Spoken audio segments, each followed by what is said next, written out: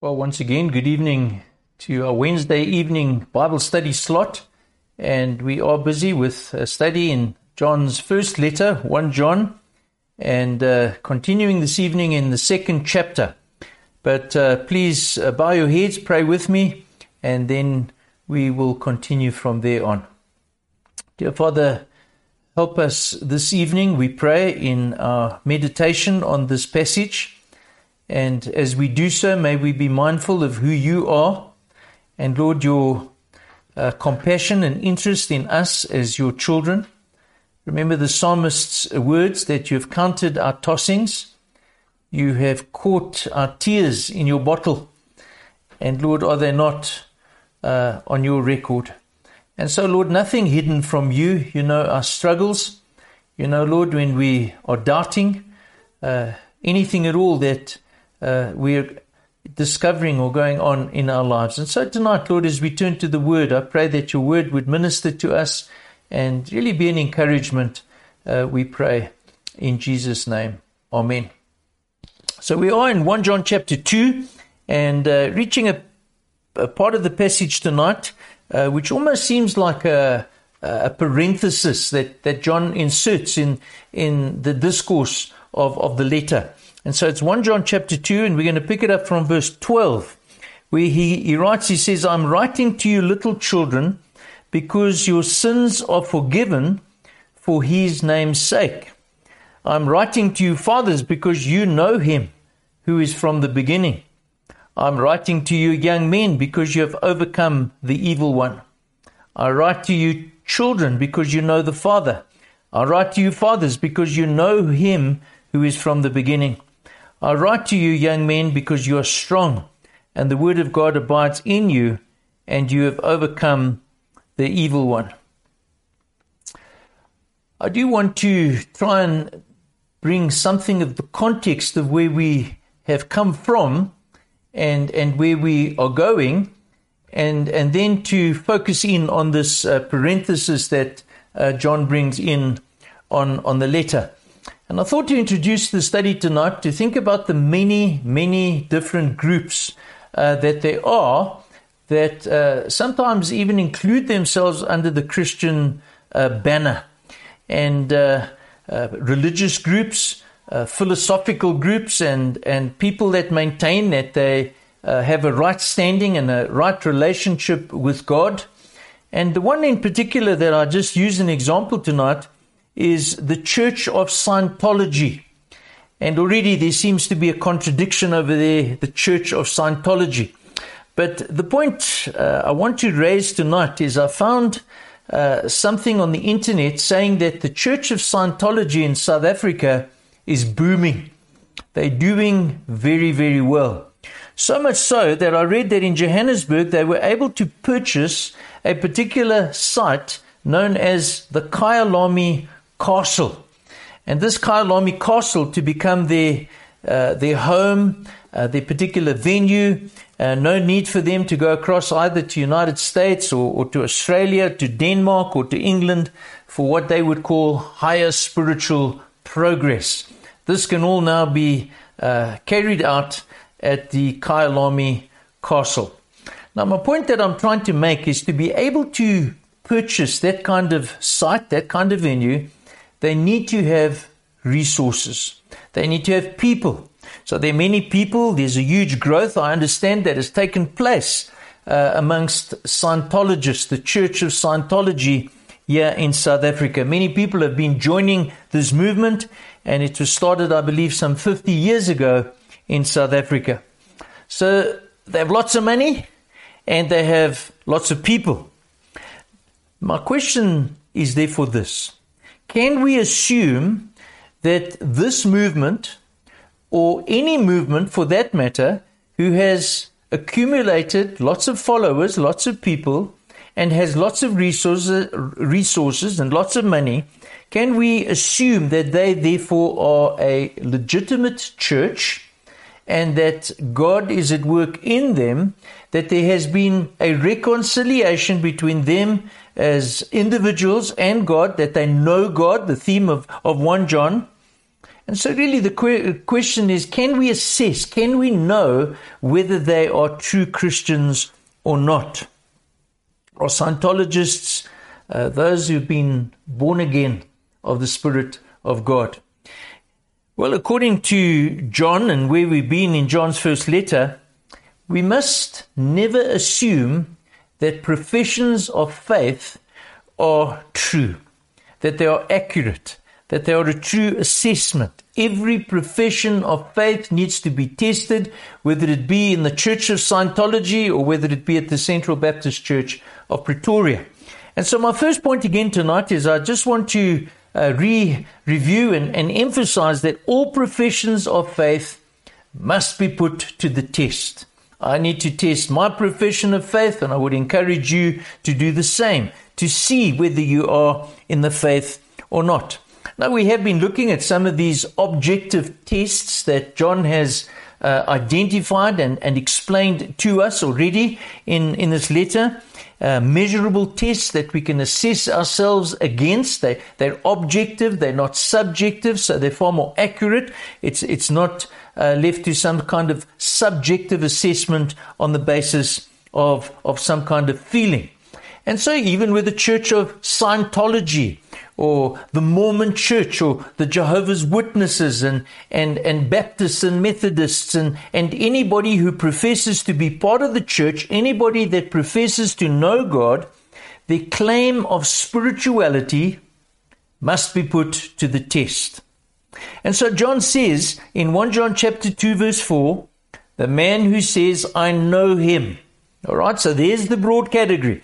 Any man, any woman, any child that says, I know him, but does not do what he commands is a liar, and the truth is not in him. So that was the first test that we considered some weeks ago, that every one of us who profess to be Christians, to know God, we need to check for a godly lifestyle.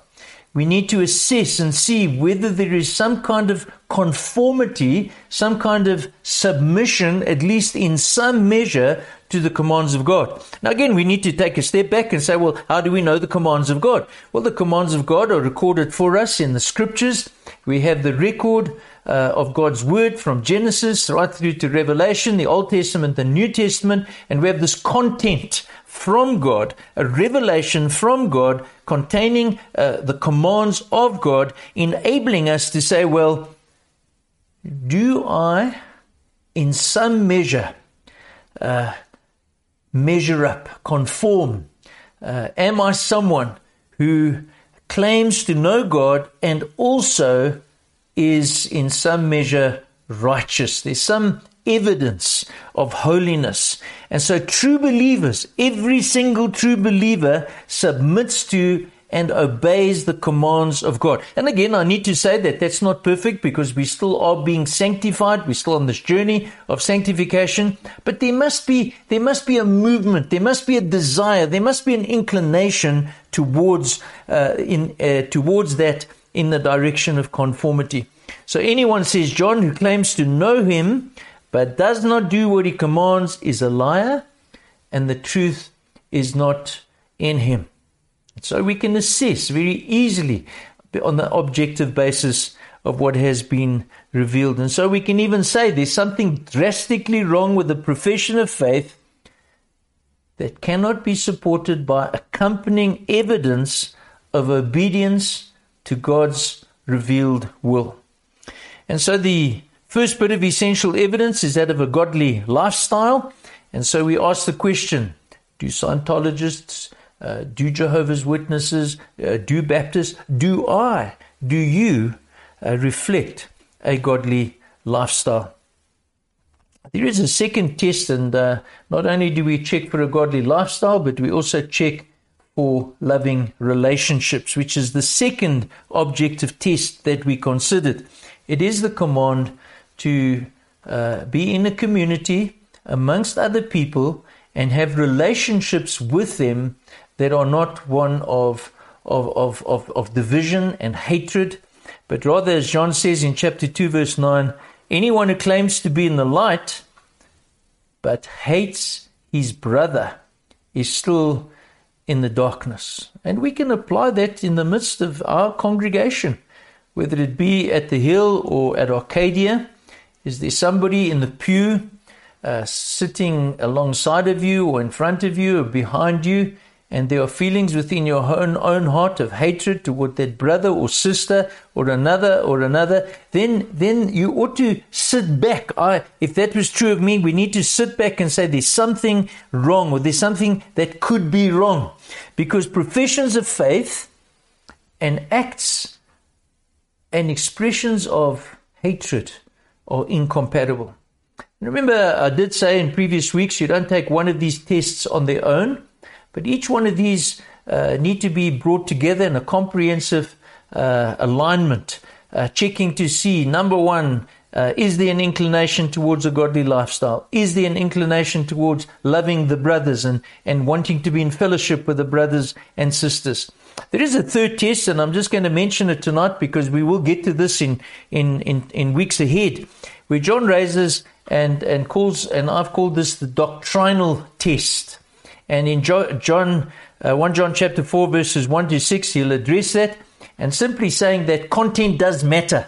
In spite of what many people say today, sadly, even in our own circles, that the content of Scripture is not that important, we just need to stick with the simple basics, that is not true. There's the need. It's a measurable test to see if there's an affinity and a willingness to believe and to accept the revealed content, the truth, the revelation that God has given to us. And so putting those three tests together, we can answer the question. We can even, not only of Scientologists, but others as well, do they pass these objective tests? Now, I've deliberately gone through this tonight because I believe as John is moving through his letter and he's writing to these folk, you can know and you can know and you can know, and there's an assessment, there's assessment. There is a sense in which one could become quite unsettled in your relationship with God. And I hope in this study I've not made you feel unnecessarily unsettled. Of course, if there's no evidence of faith, then you ought to be unsettled. You ought to get back to basics and find out, well, do I or don't I really know God? But for many people, it's a question of they do know God, but challenge after challenge makes them feel somewhat insecure. And so what John does now, the Holy Spirit through John anticipates the fact that some people, some true Christians, may through these various tests, coming in somewhat an intense bombardment, one after the other, they may be feeling a little bit off balance, a little bit insecure. And so John therefore includes this next section, chapter 2, verses 12 to 14, and I've called it a parenthesis. He almost, as it were, goes on a rabbit trail.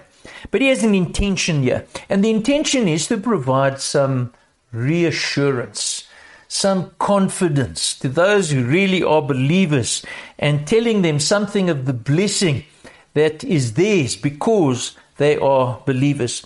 Which brings me therefore to my second point tonight, is that God provides some needed affirmation for believers. Something that at times you need, I need, because it's very easy for us to become discouraged or feel weary, particularly in the context of, say, a perpetual challenge that has been coming, or as I said at a Bible study yesterday, that if we're in a context where there's repeated fire and brimstone, and that's all you hear week in, week out, or day in, day out, you kind of feel like you battered, and you need somebody to come with a message that would just edify you, that would build you up, that would encourage you in your walk with God. So this parenthesis addresses those who are true believers. And so you as a believer tonight, if you are feeling a little bit weary, if you are feeling a little bit discouraged, and you do feel that you just need some encouragement, listen to what John says as the Holy Spirit leads him. Now remember, this is not to give false assurance, but this is to confirm the right kind of encouragement to those who are believers. Now, as we read those few verses, you would have noticed different categories of people being identified, different groups of people in the church. And there are different groups, and we can put people into different categories. We can say that there are men in the church and there are women in the church. There are young people in the church and there are older people in the church. There are middle-aged people in the church. We can speak about people at different socioeconomic levels and different capacities in terms of the gifts that they have. So the church can be divided into many different categories or groups of people. But what John does in this particular passage, he takes, and I'm going to present to you an interpretation that accepts that this passage is referring to three different groups of people within the church family. I don't believe that he's speaking literally here to those of a physical age in terms of younger people and people who are parents and people who are middle age. I want to suggest to you that these references here, when he speaks about the young men, or he speaks about children, or he speaks about fathers, he really is categorizing us in the church into three categories of stages of spiritual development and maturity. There are among us, we know that, within the church, those of us who have been in the church a long time, we know that there are people who are new Christians. We know that there's some of among us who have been on this road as a believer, and I can think of somebody who's probably been on the road at least 80 years as part of our congregation and growing in those 80 years. So there are those who mature in faith, and then there are those who are maturing in faith. And so those are the categories I'm going to use, and the first one that I want to identify is he speaks to the young in faith. And to the young in faith, God says, if you're young, if you're new in the faith, listen to what God is saying to you. And I'll read verse 12. I write to you, dear children, young in the faith, because your sins have been forgiven on account of his name.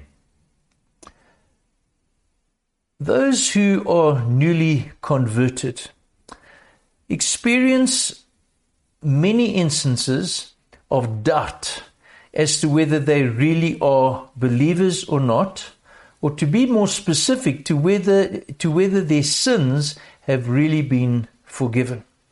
When somebody comes to faith, that happens in the process where the Holy Spirit has convicted them of their sin. And they're able to see, they're able to recognize and admit that their lives haven't been what they ought to have been. They see, in the words of the Apostle Paul, that they've fallen short of the glory of God. And they can identify instances and examples where they have fallen, where they have failed, where they have sinned against God. And then they become believers. And there's this great delight of this experience of being born again and being part of the family of God, and in those early weeks even recognizing, man, this is wonderful and I'm enjoying it. But then as those weeks pass by, it's so easy that doubt begins to creep into the heart and mind of a young Christian. And that young Christian begins to question and begin to wonder, are those things I did really forgiven? Am I really a Christian? Is it possible that God could forgive those terrible things that I did do, that I have done, that was on my record, on my charge sheet? And so John says to them, yes, you've been born again into the family of God. You have the full right to be calling yourself a son or a daughter of God. Your sins have been forgiven.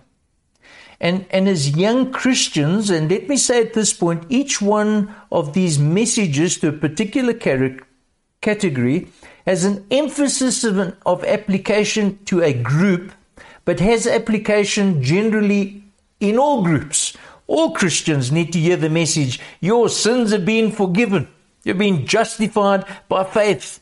There's been a declaration by God, forensic and legal declaration, not guilty. And we understand that on the basis of, remember what he says in that verse, if you go back to the verse, on account of his name. This is not your doing, your work, or your credit. It's Jesus that has accomplished your salvation. It's Jesus that has suffered the punishment that was due to you. And not only was your sins credited to his account, but his righteousness has been credited to your account. So young Christian and all the rest of you, you need to remember, you need to know your sins have been forgiven on account of his name. All of who he is can be dependent on. You need to know who he is as the Holy One, as the perfect one, as the one who has suffered a substitutionary death on behalf of sinners, the one who is the Lamb of God who came to save people from their sin. And also that it brings about, because he rescued you, because salvation is of God, and because it's for the sake of his name, God gets the glory. And so we, as younger Christians, if you are a younger Christian here tonight, but even if you're an older Christian, don't forget the wonderful blessing, the fact that your sins have been forgiven. And alongside of that, every other blessing, you are no longer under condemnation. Your sins have been removed as far as the east is from the west. They don't need to plague you. They don't need to bother you. Not just the present reality, but as one of God's children, and the blessing of justification is that your sins are forgiven into the future. You have a clean slate, a clean record imputed to you. And so these benefits have been showered on you. Never forget this. And on account of his name, Jesus, the righteous one, speaks to the Father in your defense. It's a passage we've already looked at the beginning of chapter 2, verse 1 and 2. Jesus is the atoning sacrifice. And so, what a blessing. In verse 13, he adds to this category. He says, I write to you, children, because you have known the Father. Literally, we can translate that verse or those words, have come to know. In other words, God as your Father, and this is an experience that you need to nurture, that inward witness of the Spirit, knowing that He is your Father and that you are His child. And so as a young believer, forgiveness of sin, the reality of knowing God, the ongoing work of the Spirit in your life, making you aware of your relationship with the Father in heaven, it's real and it's wonderful. Now I want to move on to the second group. So now to the fathers and mothers in faith, God says. Now I'm speaking to those who we could define as a spiritual adult. Those we look up to, who have been on this road a long time, but not only a long time on the road, they have given themselves in submission to God. They've faced many struggles and difficulties, and they've walked with God, and they've trusted God, and through all of these things, they have grown into maturity. And looking back, that kind of first flush of ecstasy when they came a believer, when they first received forgiveness and that experience of fellowship, that's a long time ago. But there now has come a settled sense of belonging. And as fathers and those who are mature in the faith, as mothers, there's a progression that has come about, and your experience is one of a deep, established communion with God. Your relationship with God has ripened over the years. There's a far greater appreciation for who God is. and of course who He is, not only in the present, but He's unchanging, who He has always been and who He always will be. And so we read in verse 13, I write to you, fathers, because you have known Him who is from the beginning. That greater appreciation of who God is, and growing in the understanding of His different attributes, and using a different word, the different perfections of God, understanding the depth and sometimes the unfathomable nature of continuing to grow in that we don't confine God to a particular description or box, but that we grow more and more as we understand what He has revealed. And He repeats the same sentence again in verse 14, I write to you, fathers, because you have known Him who is from the beginning. You have come to know over these years the unchanging, eternal God who is forever and ever the same. And we've had a look at that more recently in the book of Exodus. And I must confess, in my own experience, I was watching a video clip just the other night by R.C. Sproul speaking on Exodus chapter 3 and that revelation from God, I am. And as I watched that, I thought to myself, what a wonderful privilege it is to know this God who is unlike any other unchanging being, whereas everything else, all of us, constantly changing in every facet and aspect of our lives. The reality is, you're mature in the faith. It's a wonderful blessing to be able to look back and see that you know God, that you have found refuge in Him who is from everlasting to everlasting. But there's a third category. To those who are maturing in faith. And remember what I said? All of these categories, all of these issues apply to all, but with emphasis into a particular group. So in between those who have just come to faith and those who are mature, there's an emphasis of what is identified here as the young men. And the analogy given over here, these young men are busily involved in the battle, in the fight of Christian living. Verse 13, second part. I write to you, young men, because you have overcome the evil one. Do you get the sense of encouragement and reassurance? You've been fighting and you've been struggling, and there's been this temptation and there's been that testing and there's been that attack. But as you look back, God has enabled you. God has been with you. You've been able to overcome these onslaughts, these attacks from the evil one. If you've been a Christian for a reasonable amount of time, and you're in this progression of growth, you will know without any doubt in your experience that it's not just about languishing and enjoying forgiveness. Yes, we do that. We do enjoy the wonderful fellowship with God in communion with Him.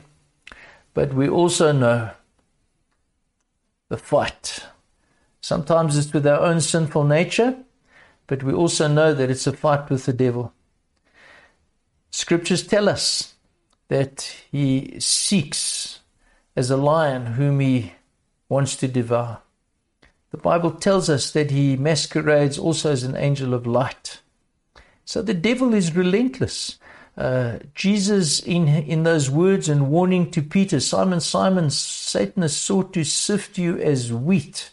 So this battle, this continual, you think you're just getting up on your feet, you think you're just beginning to run this race without being hindered, and there it is, the struggle, the fight, understanding that you can conquer, that you have conquered. You've got to where you are because God has enabled you by His Spirit on the basis of His defeat of the evil one to overcome. And so yes, the past forgiveness of sins is a wonderful thing. The deliverance from sin's power and the fight with the devil is something we continue with. And as we do so, as we fight this battle, we need to know that the devil is not supreme. He's not invincible. We need to understand that he has been conquered.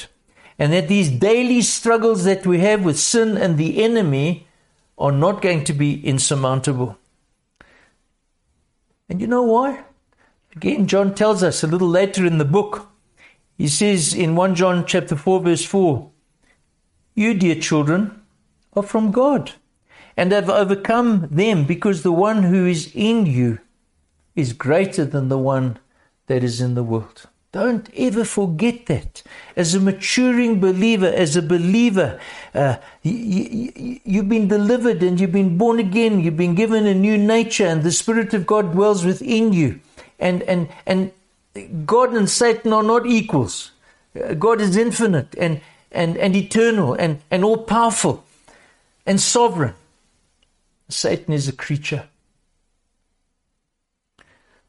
Verse 14, "I write to you, young men, because you are strong, and the word of God lives in you, and you have overcome the evil one." Now there's another clue there. This battle that is fought, that has been fought, and there's been conquering, and the battles that still need to be fought and conquering that still needs to take place, takes place in the context of those who give themselves to the Word of God.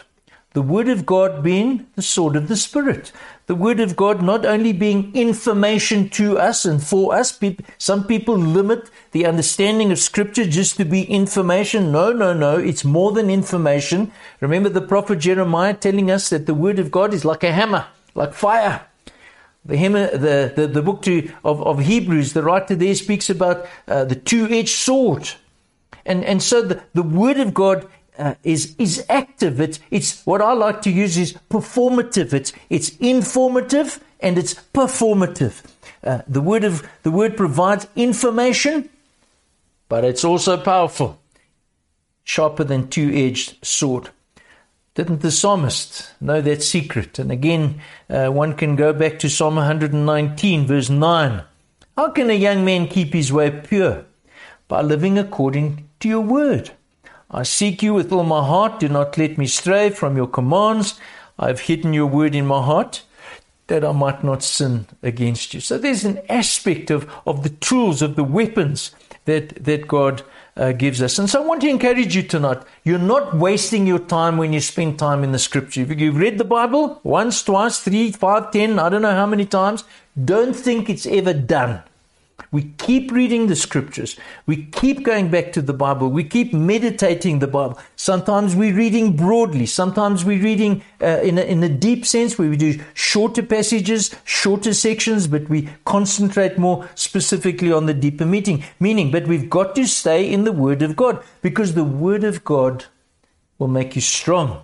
It will build you up, and it will enable you to have a discerning spirit, so that you can know right from wrong, know how you ought to obey God. It will lead you into holiness. Also, the mind of Christ through the Word is what we can discover. We also know the analogy that we're given in Psalm 1 regarding the benefit and the blessing of the Word making us strong. "Blessed is the man who does not walk in the counsel of the wicked, or stand in the way of sinners, or sit in the seat of mockers. But his delight is in the law of the Lord, and on this law he meditates day and night." Now, don't stop there, because doing that, this is what happens. He's like a tree planted by streams of water, which yields its fruit in season, and whose leaf does not wither. Whatever he does prosper. Now we know that when a tree is old and strong and the roots are well established in the soil, wind can blow and the tree stands firm. Not so if there's just weak roots and no meaningful trunk that has been developed or grown. And so even going to another passage where we see in the book of Joshua, "Do not let this book of the law depart from your mouth. Meditate on it day and night, so that you may be careful to do everything written in it. Then you will be prosperous and successful." Successful in doing the will of God. And so my conclusion tonight, I hope this has been of some value, reassuring you. Don't forget the tests. They're important and they have their place, and we do need to assess ourselves. But where there is that quiet confidence that you know you're a believer, be encouraged, whether it is tonight that you've needed to hear that, yes, your sins are forgiven, past, present, and future, for the sake of His name and on the basis of His name. You need to know that there is a struggle, and you've got to where you are because God has helped you and you've been strong, and the Spirit of God has given you strength, and you've overcome the evil one. And perhaps already there, but maybe still for some of us, we're going to get there, that settled conviction of just knowing He is indeed your Father and you are His child. So affirmation of faith, encouragement of faith. Won't you this evening just recognize the gracious hand of God in your life and be thankful. Amen. Lord, thank you for your word that really addresses us in so many different ways, so many different needs that we have. And they can be felt needs of discouragement and just the need to be lifted up. And I do pray that this message tonight from John would do that as your Spirit works in our lives as we contemplate your word. And I do pray for those who particularly in need tonight, whatever their circumstances may be. Maybe it is doubting sins that need to be forgiven. Maybe it is a question of failing or having failed, but forgetting. Help them to remember that they have previously conquered with your strength. And Lord, praying for that great sense of that inner witness of your Spirit, we pray. Continue with us. Help us, Lord, day by day. We ask, thanking you for your abundant grace. Thank you that you're the God who is steady and unchanging, totally dependent, that we can be totally dependent on you. And this we pray in Jesus' name. Amen. Now, I do have some questions for those who are meeting in Bible study groups. Do take a look at those questions. I think there's some good discussion and maybe a useful time of just encouraging one and another, finding out the particular struggles that each one may have or may need to just be encouraged. So God bless you, and looking forward to us meeting again on the Lord's Day. Amen.